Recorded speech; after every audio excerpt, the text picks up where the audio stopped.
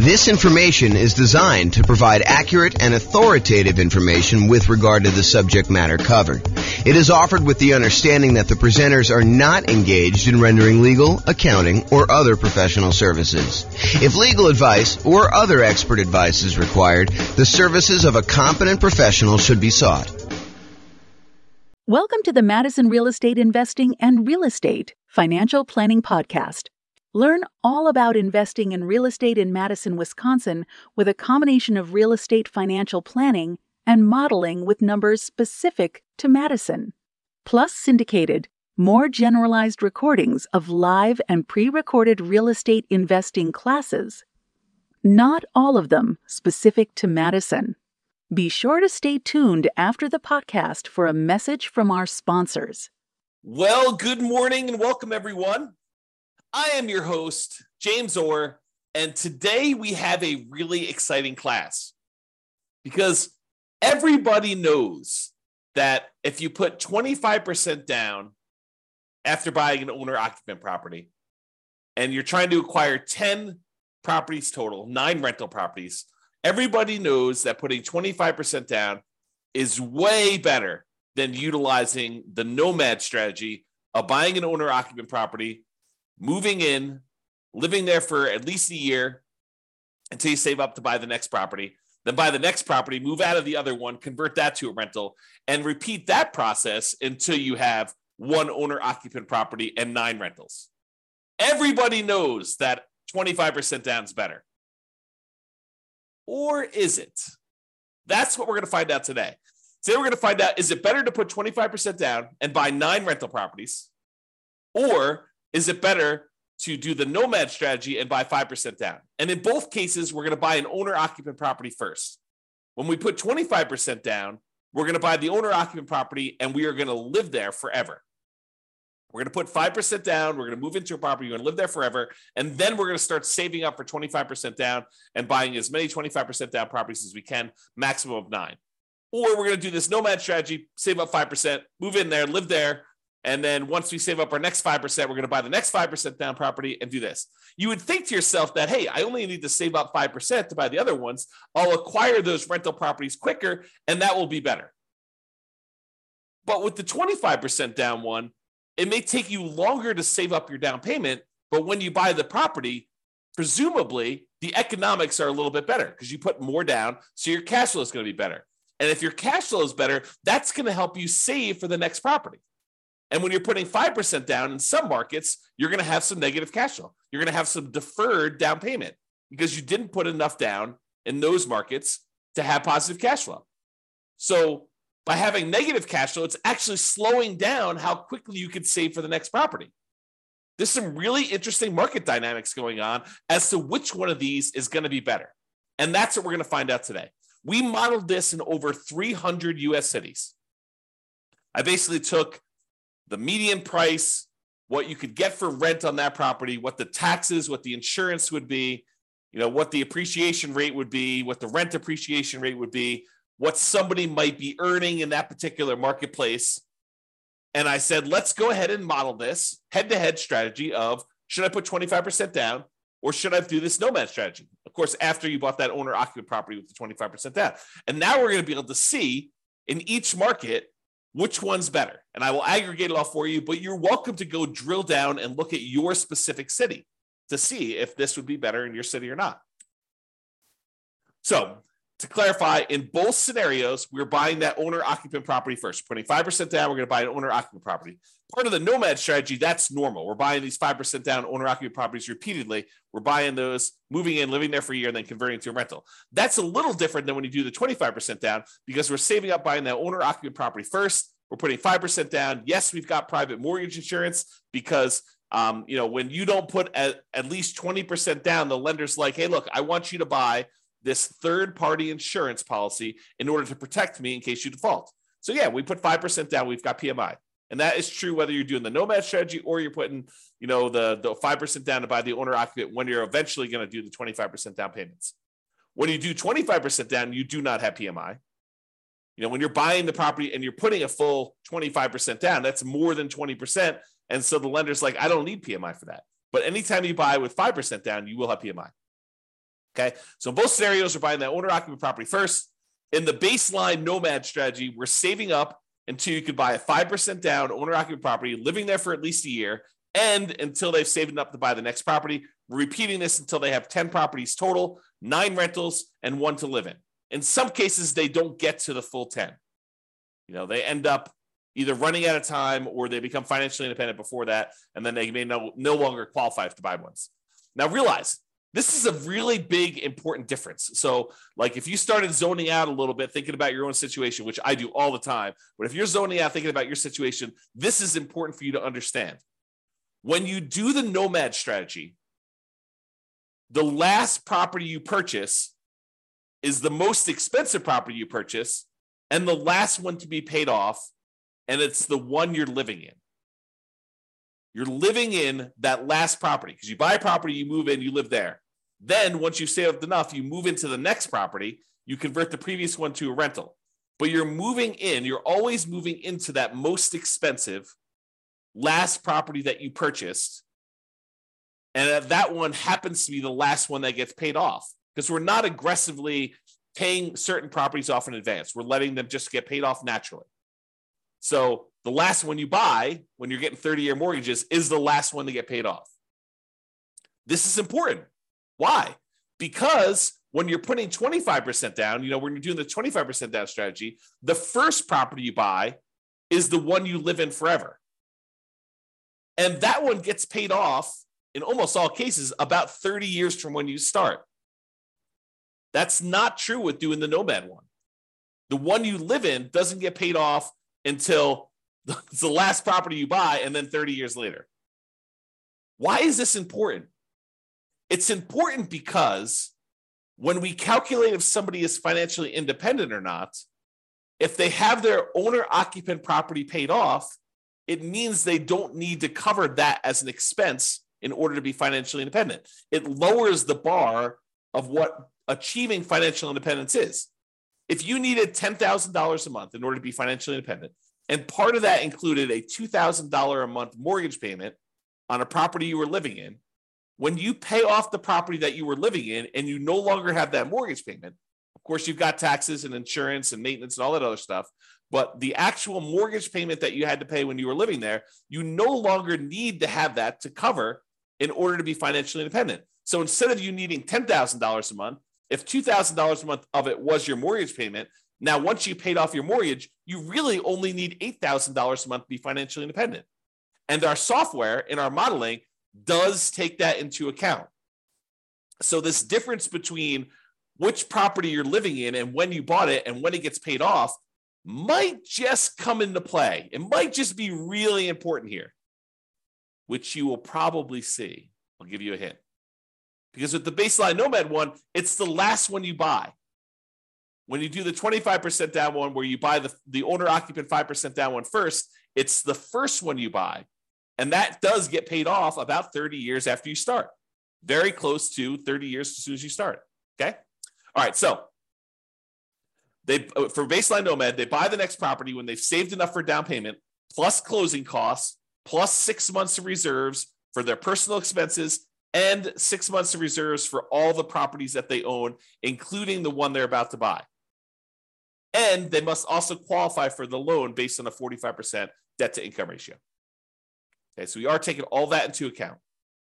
So if you're buying properties and you're highly leveraged and they've got negative cash flow, that can slow you down if that's hurting your debt to income ratio. Whereas if you're buying 25% down properties and that is helping your debt to income ratio because it's got positive cash flow and it's pulling your debt to income ratio down, it's making it lower, which is better, then that helps you. So by buying the Nomad strategy, but Nomad properties in some markets where that has negative cash flow, it could limit when you buy your next property. Whereas when you put 25% down, that probably limits you less. In some cases, it actually helps you. It depends on the market and how good cash flow is in that market, how good the ratio, the economics of the property are, the ratio of the price to rent is, or the rent to price, depending on how you want to look at it, how you measure that. Okay. All right. So that's the Nomad one. For the 25% down one, they save up until they buy a 5% down owner-occupant property to live in, and they live in this property forever. That's the first property they buy. Then after that, they start saving up until they could buy a rental property with 25% down, plus closing costs, plus 6 months of reserves for all their personal expenses, and 6 months of reserves for all their other properties. And they can qualify for that loan based on the 45% debt to income ratio. And they repeat that until they buy up to 9 rentals with 25% down each. Okay. If you want to see like the charts I'm about to show you and you want to drill down and mouse over them and do all that other stuff, you can go to the URL on the screen here. I'll put it in the show notes as well. Okay. But if you want to go and see that, you can go look at that. All right. So we talked a little bit about this idea of being financially independent. So what makes somebody financially independent when we're doing our modeling? Well, the income from their investments need to exceed their personal expenses. That's the simple version. But what counts toward the income from their investments? Well, any net positive cash flow from rental properties counts.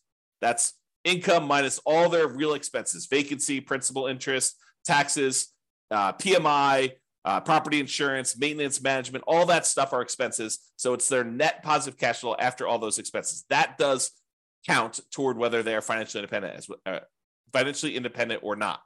Plus, any money that they have invested in the stock market or bonds or whatever else they got there times a safe withdrawal rate.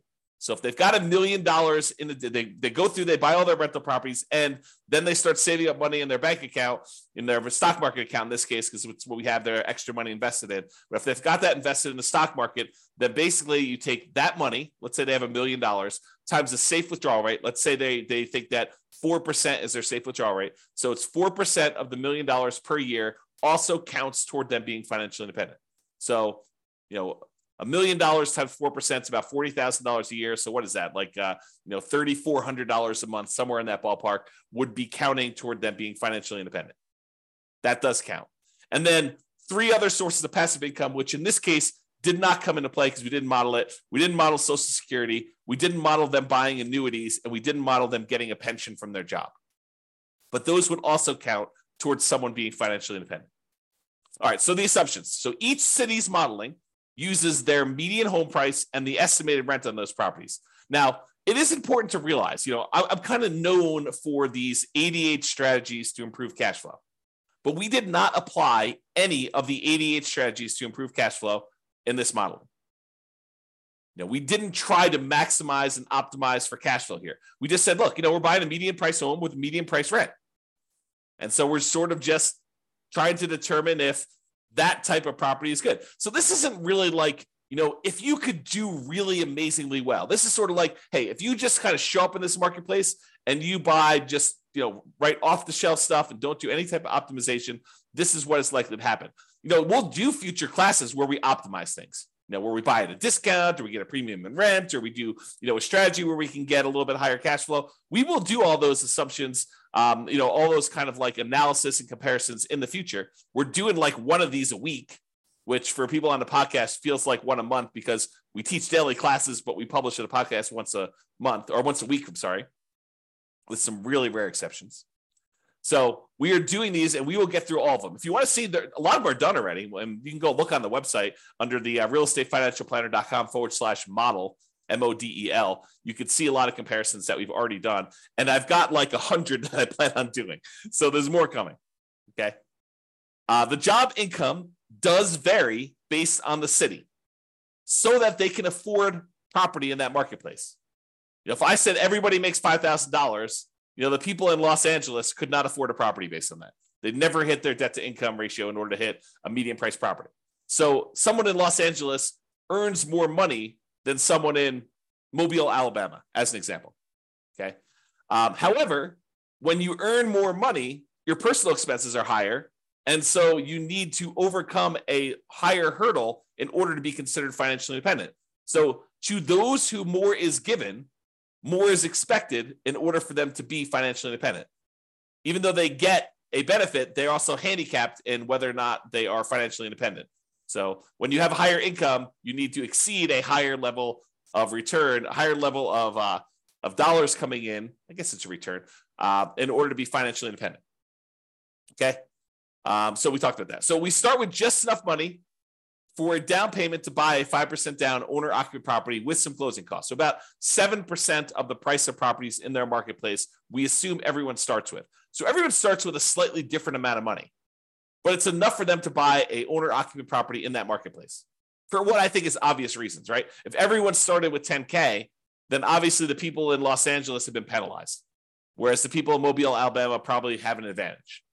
So what we did is we standardized that by making it so that everybody has 7% of what the property value in their marketplace is when we start. They're buying those owner-occupant properties with 5% down, and with Nomad, they keep moving out of it into the next owner-occupant. Now, interest rates. So when they're buying their owner-occupant properties, whether it's the first one for the 25% down group or the Nomad people where they're buying them over and over again, we assume that the interest rate, the mortgage interest rate that they can get right now is 6.5% with 5% down. And that does have, in addition to that 6.5%, it does have private mortgage insurance, as we discussed. When they're buying their rental properties, their interest rate is 6.75. And in fact, I have a typo in here, so I'm going to correct that. So let's correct this now. When buying rentals, it is 6.75 for 25% down. All right, so continuing on. 7% per year of the stock market rate of return. That's what they're earning on money they have sitting in their bank account, waiting for investment somewhere else. And we did model this out for 100 years. And if you want to see any of my other assumptions, which there's a lot of assumptions here, go see realestatefinancialplanner.com/model, and you can see exactly what I use for this modeling. All right, so let's jump to it. So in terms of speed to financial independence, how quickly they achieve financial independence, which one is faster? Which one gets to financial independence faster? Doing the baseline Nomad strategy or putting this, buying this owner-occupant property and then buying 25% down? Well, in 230 of the 304 cities that we modeled this in, so 230, that's a little bit more than 70%. 70% would be about 210. So, 70 something percent, maybe closer to 75%. So about 75% of the cities, it was faster. They achieved financial independence faster by putting 25% down to buy their rentals. What? 75% of the time, about 75% of the time, 230 cities, that it was faster for them to be financially independent by buying that owner-occupant property and then putting 25% down, taking all that extra time in order to save up to buy rental properties. That ends up being faster? Yep, it does. However, 66 cities, about 20% of the time, it's faster to do Nomad. That's crazy. How do you know which one to do? Got to look at your city. Got to do the modeling. Got to look at the math. And I did it all for you. So it's not like you need to do it. You just need to go look. Pick your city, go drill down and say, is this better to do Nomad in my market? Is it better to do 25% down? And then look at your situation and understand the pros and cons and what's actually happening and why it was better. And maybe there's an exception. Maybe if you're, optimizing for your cash flow, maybe it is a little bit better. Maybe if you decide to pay off your properties early, it's faster. Right? You got to go look and see that. That's why we're doing all this analysis. That's why it's fun. Okay. In 8 cities, it didn't make a difference. They achieved financial independence in exactly the same month, whether they put 25% down or they did Nomad. In 8 cities, it doesn't matter. Okay. So that's what was going on with there. So you can see, though, the breakdown of when this happens. The gray area is your 25% down. The red in the background is your baseline Nomad. And one of the interesting things, remember I made that really big point out of, when you do the 5% down and then you buy 25% down rentals, the property that you're living in as an owner occupant is the first property you buy. So that property gets paid off after about 30 years. Well, what do you think is going on with this big line right here? There's a whole bunch of cases where what made the difference between you being financially independent or not was you paying off that owner occupant property that you lived in.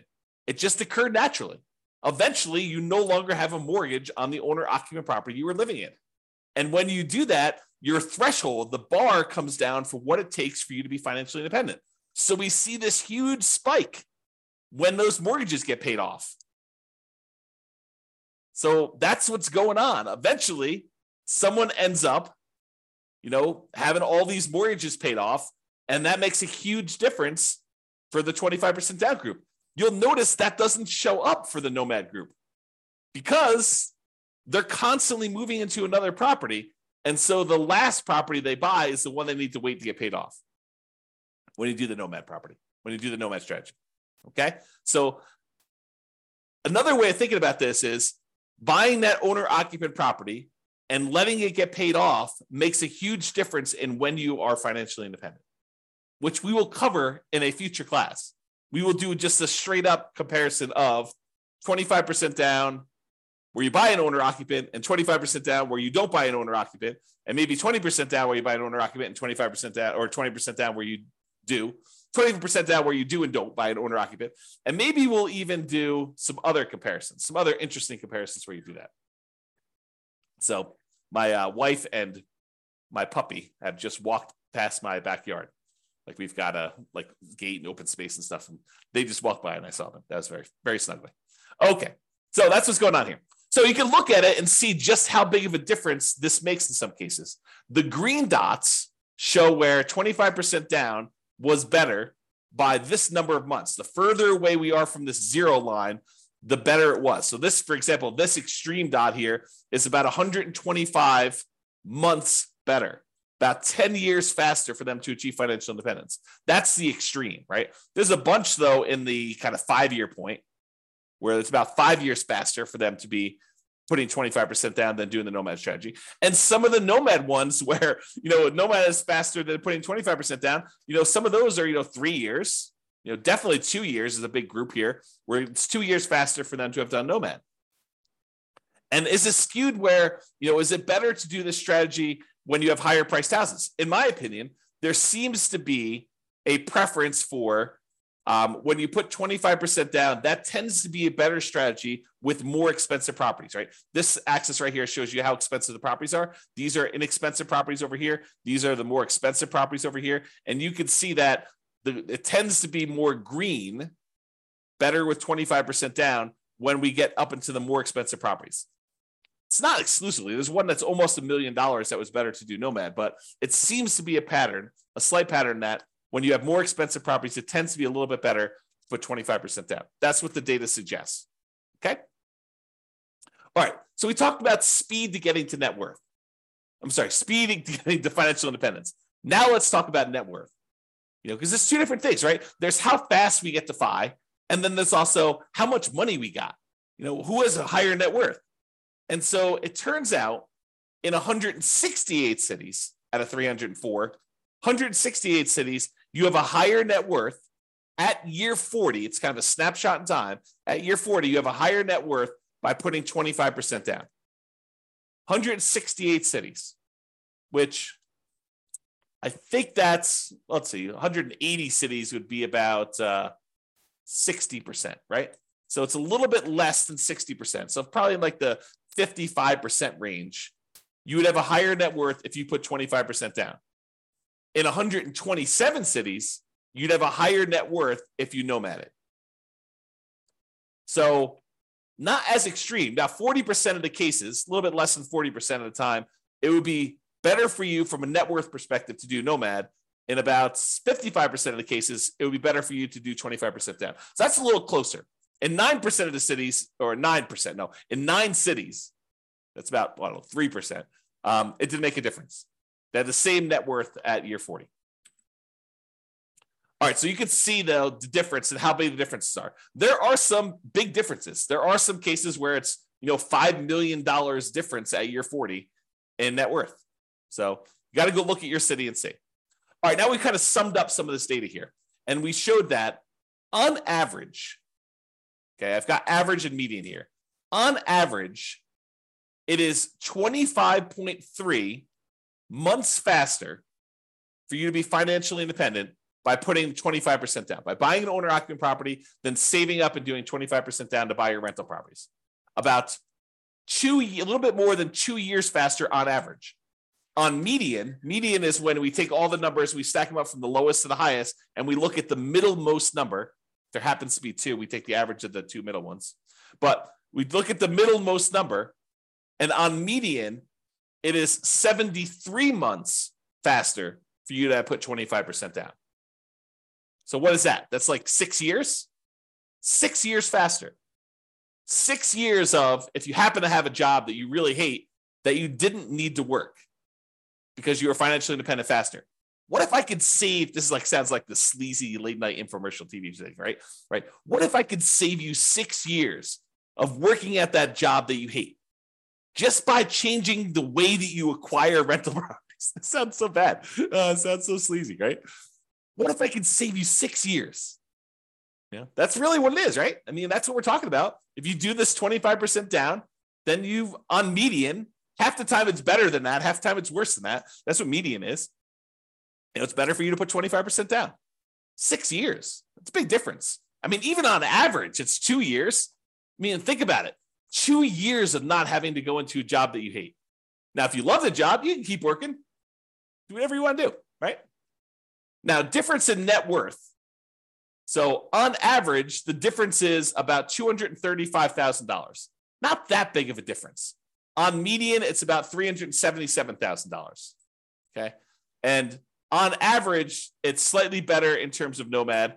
On median, it's slightly better in terms of 25% down. So go figure.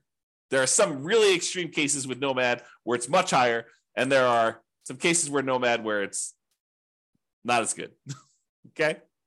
Now, as far as risk goes, the risk, I think, varies a little bit, right? Because when you put 25% down, you end up having slightly lower risk with all the things associated with debt. You know, like your debt to income ratio tends to be a little bit better in general. Like you would think, right? Because you're putting more down. So your debt to income should be a little bit better. So let's take a look. Debt to income. Yeah, debt to income is a little bit better on average for 25% down and a little bit better on median. I mean, but are we talking about like these monstrous differences? No, it's 19.6 versus 18%. I'm sorry, 19.6 versus 18 for the difference between median and average. It's 30% debt to income average for baseline Nomad versus 19.6. So not insignificant, not horribly bad. What about debt to net worth? Well, same thing. Whenever we're talking about debt, you're probably going to see that 25% down is better because you have less debt. You're putting more down in general. And your debt to your account balance, your liquidity. Well, when you have more money because you didn't put enough down, you didn't put more down for the 5% down Nomad, you tend to have a little bit more liquidity. So the amount of debt you have compared to your bank balance, a little bit better for Nomad. The months of reserves, we looked at that, and then rent resiliency, we'll cover those another thing. But the like risk measures are split. It's not universally better one way or another. Okay. In some ways, it's better to do Nomad. In some ways, it's better to do 25% down. All right. So remember, we've been talking about the median property and sort of like the associated rent that goes along with this. You could apply those 88 strategies to improve cash flow and improve on these. So you shouldn't think, this is exactly how I will do. I mean, it'll never be exactly how you will do because there's no way that things will fall into place and be exactly the same. I just watched this documentary on Infinity. And they were talking about how, there's an infinite number, if imagine, hypothetically, theoretically, there was an infinite number of universes where an infinite number of us existed. In that case, with an infinite number of us, you could possibly achieve this exact simulation, this exact model. But in this universe, not likely. The chance of property prices going up exactly 3% and interest rates remaining exactly at 6.5 or 6.75, depending on which one you're buying, for the entire 100 years that you were doing this, and you managed to get that, and taxes and insurance went up by that exact number every time. I mean, the chance of all that happening is like zero. Okay. So we're basically using this median price property, what rent might be on those. You should be able to choose and do better, right? And we do some modeling where we do those improvements. You can see the impact. Go look at the realestatefinancialplanner.com/model, or we'll do future classes where we compare those different things. But realize that I am not an expert at 300 markets. So if you are an expert at your local market, if you go to realestatefinancialplanner.com/model and you see my assumptions, you're like, James, your assumptions for my market are not exactly right. I mean, normally we'd be buying properties that are 10% less in price, or, getting a little bit better rent to price ratio than what you're talking about here. Yeah. Let me know, reach out via email. I will go update those. I'll rerun it and it will update all these charts. It won't update them in the video, but it will update them on the website so you could see the most up-to-date versions. And that may change things for some folks, right? Not every market, but in some markets could change things. So reach out. And I'm not trying to show the best case, right? I'm not trying to show the property that only you could buy once every 7 years because it's so good that they only show up once every 7 years. I want to do what the average Joe real estate investor, and Joe could be male or female, shows up in a marketplace and does. What could they very likely achieve by just showing up there that any real estate investor in that market could expect to achieve? And I have a typo. So I will do that. Could expect to achieve. Okay. So in conclusion, in our current market conditions, current price, current interest rates, current rents, in about 300 plus US markets, using what I consider to be less than ideal median price rent properties, putting 25% down is a faster path to financial independence in about 230 of 304 cities, or about 76% of the cities. For net worth, 25% down still wins, but it's only in 168 cities of 304. The market does matter, though. You would not be able to improve. You will not be able to improve your time to financial independence in every market by doing this. You got to look at your market, your specific situation, how much you make, how much you're saving, what type of properties you're buying. Like all that stuff can really have an impact, especially when it's close. It's best if you look closer at your specific market and apply as many of the 88 cash flow improving strategies as practically possible to improve on your own implementation of this. You can go check out realestatefinancialplanner.com/model for more information. So that's all I got. I hope you enjoyed this class. I really do like these classes because I think it dispels some of the myths out there about folks saying, oh, it's obviously better. You always put 25% down. Maybe. It's always better. You always do Nomad. That's going to be so much better. Maybe. You got to actually look at the math. And now we can see if we do this in 305 markets or 304 markets or whatever it is, we could see the difference of what is likely to happen. There you go. That's all I got for you. This has been James Orr. Hope you have a great day, everybody. Bye-bye for now. With home prices up, mortgage interest rates up, and rents up, but not quite enough to counteract the higher prices and interest rates, cash flow on rental properties in Madison is harder than ever. Book a call with the Real Estate Financial Planner to apply our proprietary 88 strategies to improve cash flow on your rentals. See the show notes for a link to schedule your call and improve your cash flow today. If you're a real estate agent, lender, or professional in Madison that wants to help our real estate investor listeners, consider reaching out to learn about collaboration opportunities with this podcast. We'd love to add more value to our listeners by having you assist our investors buy, sell, and finance their real estate investments. See the show notes to schedule a call to discuss collaboration opportunities.